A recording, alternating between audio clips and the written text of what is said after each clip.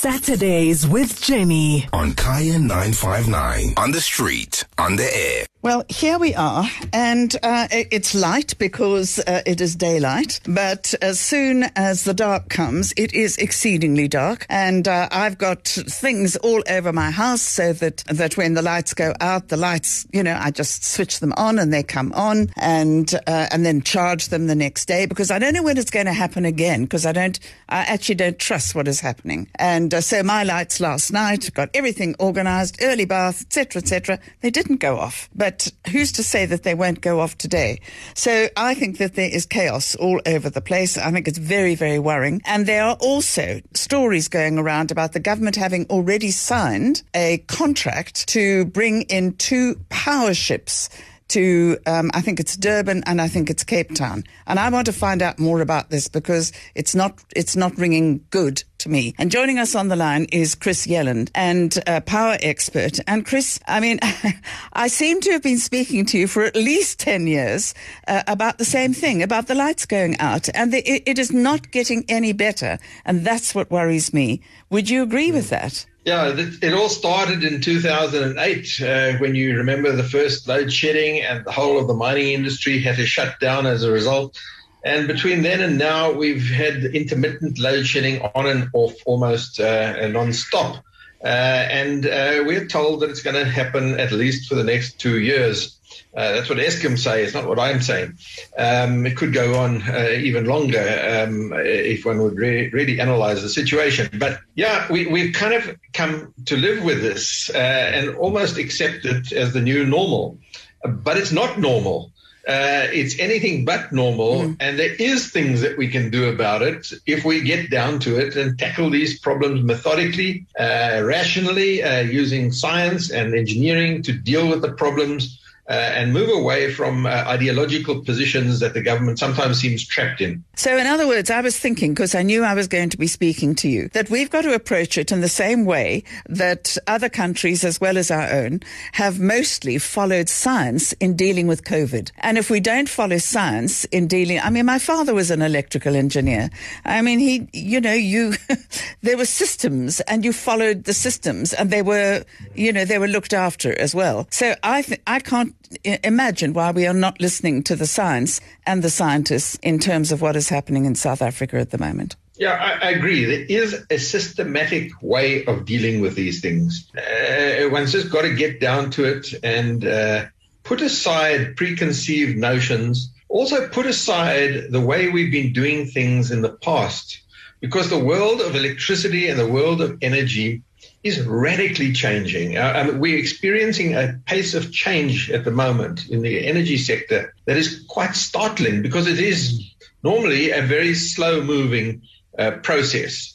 But in the last 5 years, the world of energy has been turned on its head. And the very approach to power generation, which is in the past known as base loadism. You had what is known as base load generation, mid-merit generation, and peaking plant. And you use these 3 different types of generation in order to meet a demand for electricity, which is not constant. It varies during the day, during the morning and the evening. It varies on weekdays and weekends. It varies between summer and winter. And this baseload, mid-merit and peaking approach was the way it was done for 100 years. But it's not done that way anymore. In the new modern world, baseload electricity is no longer the cheapest electricity. Baseload electricity, in fact, can be the most expensive. And one therefore must move away from supplying baseload electricity as the majority of your electricity, because it is the most expensive in today's world. And one's got to look to the new world of what is known as flexible generation, where flexible generation is actually the most important component of the generation mix. And it's important because the cheapest way of generating electricity now is from renewable energy, which is variable. So in order to counter the variability of renewable energy generation, you need flexible generation to fill the gaps, to fill the troughs and to cover the peaks. And unless you can supply this flexible generation, you can't take advantage of this very cheap renewable energy that has now become available. So Chris, just for people who are not aware of what you're talking about, I know that when I lived in England, we all put on our washing machines at night, and it was usually after 8 o'clock. So if you had loads of washing machines, you did it at night, and during the day it became prohibitively expensive. So you had to just plan. But I mean, everybody did it, so it was a system. That's exactly what you're talking about. Well, this is one of the tools in the toolbox of dealing with variable demand for electricity. It's called demand response, where you put in place incentives to use electricity at certain times of the day. Now, there's a thing called a time of use tariff, where the price of electricity varies depending whether the time of the day, whether it's a weekend, whether it's a holiday, whether it's summer and whether it's winter. And large customers are on what is known as time of use tariff. So they are incentivized to use electricity at night when the system is running at a light load. But in South Africa, for reasons which are quite beyond me, because we've been talking about it for 15 years, even more. The concept of time of use electricity pricing at a domestic level doesn't exist. Not in South Africa. We have what is known as a flat rate, which means your price in rands per kilowatt hour does not vary depending on the time of day in any way. So there is no incentive, financial incentive on the domestic user to stop using electricity between 5 o'clock and 7 o'clock in the evening, and rather use electricity at night after 9 o'clock or after 8 o'clock. And you've talked about washing machines and these sort of things. Swimming pool pump motors could all run at night rather than during the day, when business needs electricity. So by putting in place some simple time of use tariffs, there are meters that are available for this very purpose. One could change the pattern. And at the moment in winter, the problem is the evening peak. Between about 5 o'clock in the evening and about 7 o'clock in the evening, when everybody comes home, does their cooking, takes a bath, that's when demand for electricity peaks. And if you could just incentivize people away from that peak, one may easily save a stage of load shedding. But that's just one of many tools in the toolbox that are available if you approach this problem systematically. All right, I want to talk about these Powerships. So we're going to take a short break right now, and of course, don't forget you're listening to Kaya 959. We're chatting to Chris Yelland. If you've got any great questions, do give us a call, and we'll see if we can fit you in, because I've got loads of questions that I want to ask, and the Powerships are high on my list of questions to be answered. Chris Yelland will help us there. Saturdays with Jenny on Kaya 959, on the street, on the air. And we're chatting to energy expert Chris Yelland. So Chris, we can go back to that and why we don't have all sorts of things which we should have and could have. I want to talk about these Powerships, because why do I think of nuclear power stations and deals being signed in secret in Russia? Well, I think, to be fair, there has been a public procurement process. You may remember the Minister of Mineral Resources and Energy issued an inquiry for what is known as the Risk Mitigation IPP process. So this is intended to meet a short-term shortfall in electricity supply through the provision of projects that are quick to deliver and of relatively short duration that can fill this emergency gap. So that was what the original idea of the RMIPPP, the Risk Mitigation IPP program, was.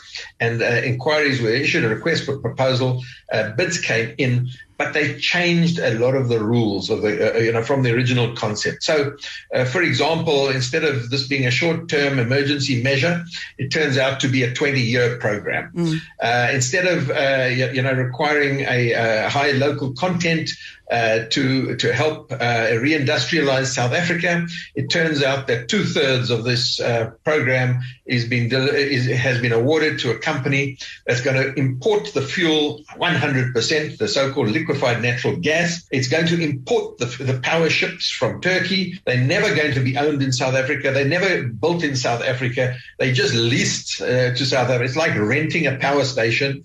It's parked in the harbors for 20 years. It occupies a very valuable harbor space. It generates a lot of carbon emissions and other pollution, creates a lot of noise. And really, it's not the right solution to rent a power plant for 20 years to fill a short-term emergency gap. It's just the wrong approach.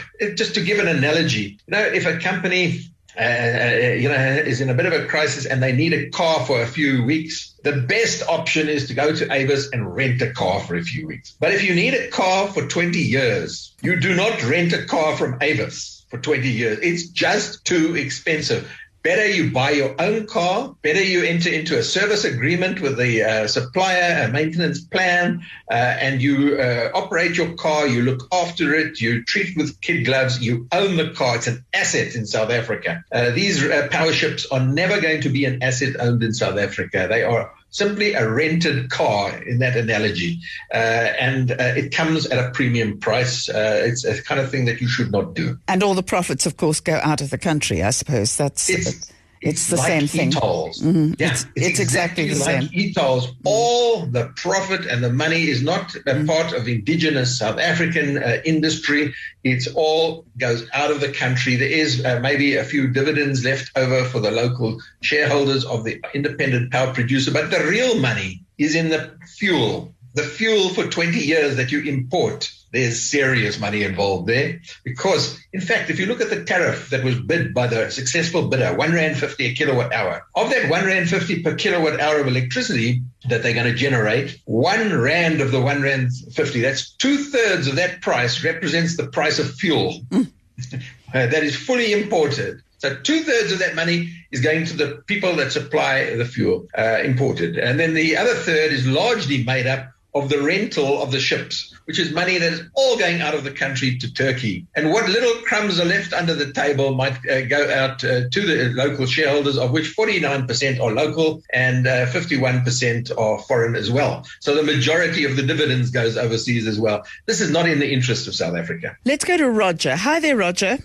Not so much a question, but really to ask Chris about time of use. Now, I live in a 16-unit complex in Fourways, and we're on Eskom Direct, and they charge us per time of use. And so, in fact, it is available to ordinary residences. However, it is a snare and delusion because there could be as many as 11 line items on the Eskom invoice, 3 of which are for availability. And as I say, we're in a 16-unit complex, and before we consume a single kilowatt hour, we have to pay 9,400 Rand in availability charges. Goodness. It is absolutely terrible.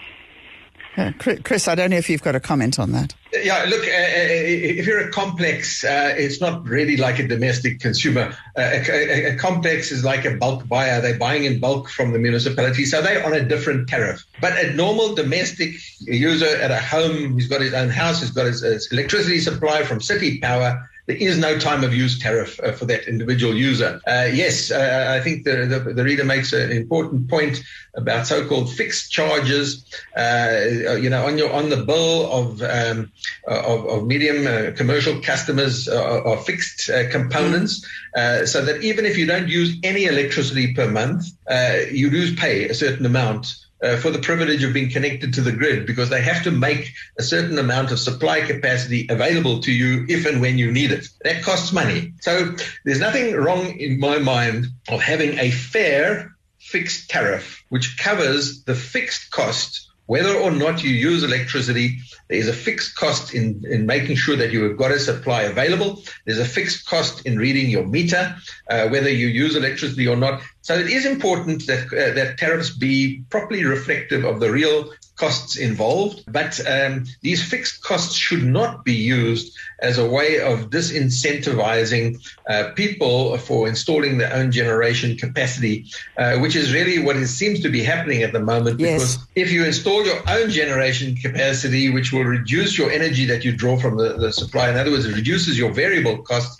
you are still left with you have to pay the fixed cost. So if they put the fixed cost too high, it really disincentivizes the use of own generation in the form of PV or self-generation. Okay, so because time is sort of galloping towards us, what should we be looking for? What should we be pressing for? I gather that these ships is it actually a done deal? Is it finite? No, it's definitely not a done deal, and it may never happen. Before these projects can actually start building, you have to achieve what is known as financial closure.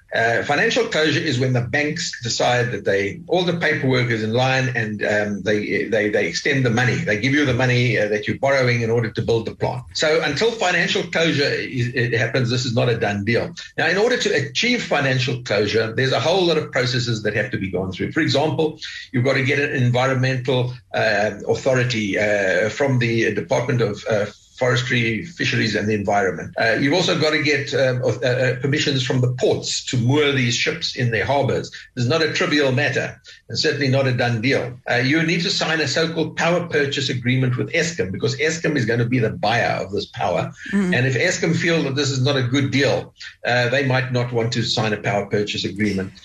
So there are these hurdles. They've got to go through them. And in the meantime, there is now a legal challenge in process, as well as 2 complaints that have been lodged to the Department of Forestry, Fisheries and Environment, which really lay the ground for legal challenges. The banks will not extend the money if there are legal challenges in progress. So that's another hurdle that's got to go through. So sort of to sum up, what we should be pushing for is solar panels on every single house and dwelling in South Africa. That is what we should be doing. That's part of it, not just on homes, on factories, yes, on warehouses, on parking lots, on mines, on farms, etc. That is the only way we're going to meet the short-term needs of South Africa in terms of electricity, sufficient electricity for the next 1 year to 18 months to 2 years. Of course, there are longer-term solutions, but in the short term, we have to unlock customers to become part of the solution in South Africa. At the moment, all the eggs are in the hands of Eskom. Okay. Listen, Chris, thank you very much indeed for answering all sorts of questions, and thank you very much indeed for your time on a busy Saturday, a chilly Saturday morning. Chris Yelland, thank you so much. Thank you, Jenny. Saturdays with Jenny, every Saturday from 9 to 11 a.m. on Kaya 959, on the street, on the air.